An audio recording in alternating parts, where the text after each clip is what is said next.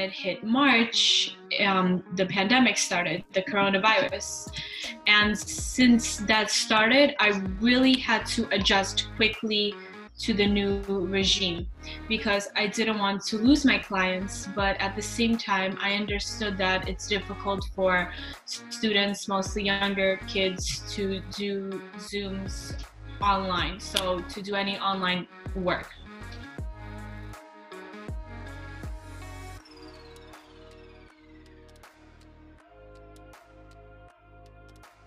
I started the ballet business 6 months ago in October. And ever since, I really got to see what kind of atmosphere I want to bring to the table, what I want to provide to my students. And when it hit March, the pandemic started, the coronavirus. And since that started, I really had to adjust quickly to the new regime because I didn't want to lose my clients, but at the same time, I understood that it's difficult for students, mostly younger kids, to do Zooms online, so to do any online work. So I really had to learn and kind of make a personal connection with the students, which is what I already previously started doing with also all of my locations. So my daycares, my schools, my ballet studio, my nonprofits. And it really showed because I got to see that not every instructor is taking this personally. Some aren't doing Zooms, some are saying, it's too difficult, or I can't, or I'm gonna wait until the coronavirus ends.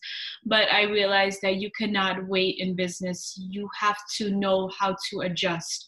You have to know what to do when such a pandemic happens with your business, because if you don't, then once the pandemic ends, you may lose all of your clients. Yeah, I think here in the Canada around me, like a few gyms have been going online and just pushing that online. They even just doing it for free for the clients. Yes, and that is exactly what I started doing.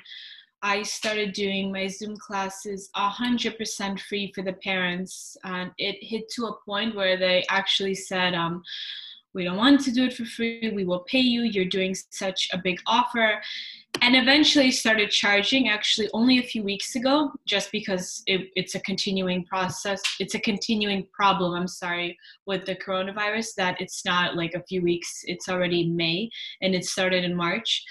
So I started charging once, I really wanted to kind of not for the money aspect, but because of it's already long term. But ideally, you're 100% correct. A lot of people are putting on free content and, they're bringing back value to the community, which is exactly what I'm doing as well. Yeah, I think eventually, if it goes on for too much longer, people will have to develop like a pay system that will be able to extend themselves for the next few months if it goes on for a few months, if you can't open a physical location or yeah. But maybe tell about your history with ballet and what what brought you to do ballet work and stuff, what got you. Sure. So what brought me to ballet work is I always had a passion to work with children and just to work with people. I started ballet when I was 4 years old, and there were different forms of dancing. Also, we had character dancing, modern, point dancing. So point dancing starts at about 11 or 12 years old for a girl. And at the age of 15, I was nominated from my class to teach pre-ballet. And I always wanted to be a teacher, but I didn't know exactly what kind of teacher. So not even thinking about the ballet part, but I went to school for psychology, and I thought I'm going to teach something like that, school work or like social work or psychology. And then I really started to look at the business side of things. So then I started to think about business structure and maybe doing it like my own practice. But everything kind of combined together, and I decided to just bring everything together, so intertwine everything. The psychology that I learned in college, which gave me a lot of value in teaching students right now for ballet, my over 18-year history with ballet education, and my business side of it, which I took several courses in college for. So just combining everything, opening up the business, and then transferring my knowledge with ballet to different schools and daycares, and then opening up my own studio. So it's just been an ongoing process that is just, I'm learning from every day, to be honest. Yeah, so I think the guy definitely, in terms of the guy, especially for the rest of the year, it's going to be a big learning curve for any business to either, if they want to go online fully or just wire it out and see, just hopefully that they can open up their store, like the next month or two, hopefully. Right. Yeah, and if people want to support you and stuff, in your journey and stuff, how would they go about doing it? By like following you on Mhm. TikTok or? So, to support on my journey, I would love to speak with anyone in regards to anything. If they have children they want me to take into the program, or to just talk about ballet education, or how I started, the business structure of it, the ballet, how I teach, my approach to it.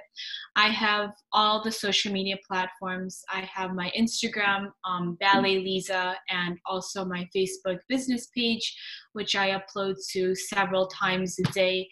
Just all of my kids, my programs, what's new, how is everything, and more about what are we doing right now in terms of, classes and the worldwide kind of change right now. Also, you can always reach me on my email at info@balletlisa.com. And I honestly just give all the parents that I have right now my personal phone number to text me and call me whenever, at any time. I get back to them in literally, like, for sure the hour after they send me, if not a few minutes, because I'm very, very personable with every student I have. And I think that is what will make a difference, because I kind of remember each student by a specific character and style that they have. And in regards to that, I always let parents know that if they ever need any help at home, if they ever need me to do anything for their kids in regards to respect or leadership, to always contact me, because it's not just about ballet, but it's leadership, it's respect, it's discipline, it's how you carry yourself, not only in a studio, but in life. Yeah, and definitely. And look at these probably look at the last thing. How you doing personally with all? Yep. Look at the. Yeah. How I'm doing personally with what? But but just in general with all the COVID-19 stuff going on, are you just handling it well? Or? Yeah, I think I'm handling it very well. I adjusted all of my classes online. So I have almost every day a Zoom class with my kids, and I separated all of the age groups. The parents are loving it, because if you really think about it, the parents are already sick of the kids are sick of the parents, everybody needs their own space. And that's kind of what I'm doing. Even if it's a 45-minute class or half an hour class, it doesn't matter, because preparing yourself for the class, and then after the class, you know that I have ballet at this time. So maybe the day prior, you get ready for class, or a few hours before, the parents remind you. So it's not just that 30 minutes, it's a weekly reminder that you have for yourself.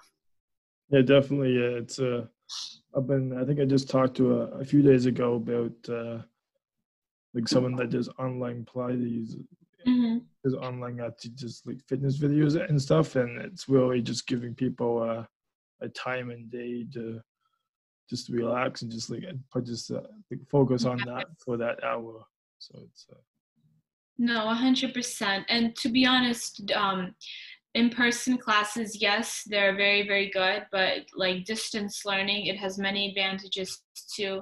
The students can be comfortable in their own home, and you do not need a ballet bar. All you need is your body, and that is exactly what I tell my students. Yeah, well, well, thanks for joining me today. It was good to show you a story, and so I hope you're staying safe.